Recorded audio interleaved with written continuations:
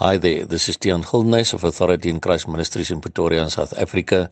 It is Sunday the 12th of September 2021, and the verses which the Lord laid upon my heart to share with you all today come from 1 Peter 3 verse 8 to 12, which read as follows.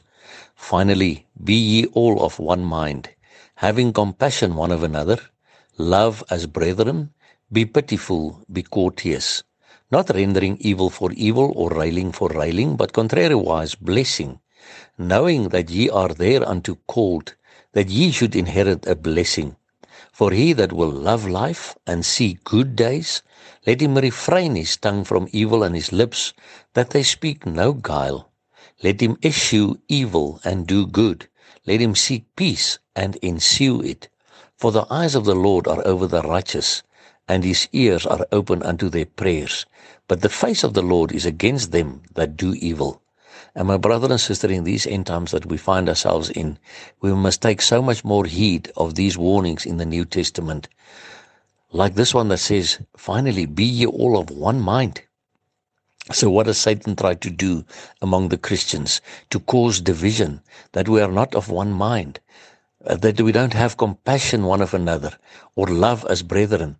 We are not pitiful towards each other, or courteous as brothers and sisters in Christ. But you see, in these times that we live in, of social media, which is a faceless kind of thing, people say whatever they want, whereas this verse in verse 9 says, not rendering evil for evil or railing for railing. But people say bad things about each other, and they write all these things on their social media pages, breaking down other Christians, breaking down brothers and sisters in Christ, arguing and debating and, just telling them they're going to hell or whatever the case may be. This is not what I read here. It says, do not render evil for evil or railing for railing, even though they may rail against you. Don't do the same, but you must act to the contrary by blessing them, knowing that ye are thereunto called, that ye should inherit a blessing. Because remember, what you sow, you will reap. If you sow a blessing, you will reap blessings. For he that will love life and see good days, let him refrain his tongue from evil.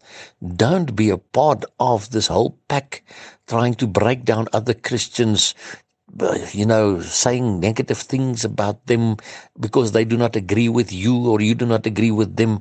Let's not be like that. Let's refrain our tongues from evil and our lips that they speak no guile.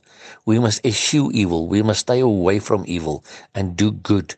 We must seek peace and ensue it. We must run after peace, and the best way we can do that is to pray for the Prince of Peace to come to earth, because then we will know we will have eternal peace. For the eyes of the Lord are over the righteous, and his ears are open unto their prayers. But the face of the Lord is against them that do evil. So if you want the Lord to have his eyes over you and his ears open to your prayers, then you must walk as a righteous man and a righteous woman of God. Otherwise, you must understand the face of the Lord will be against you if you are part of them that do evil. We must be different than the world, my brother and sister. We must be obedient to the word of God and show the world that there is still a living God living in and through his children to the world around them, so that we can touch their lives until Jesus Christ comes. Because remember, his coming is very, very close at hand.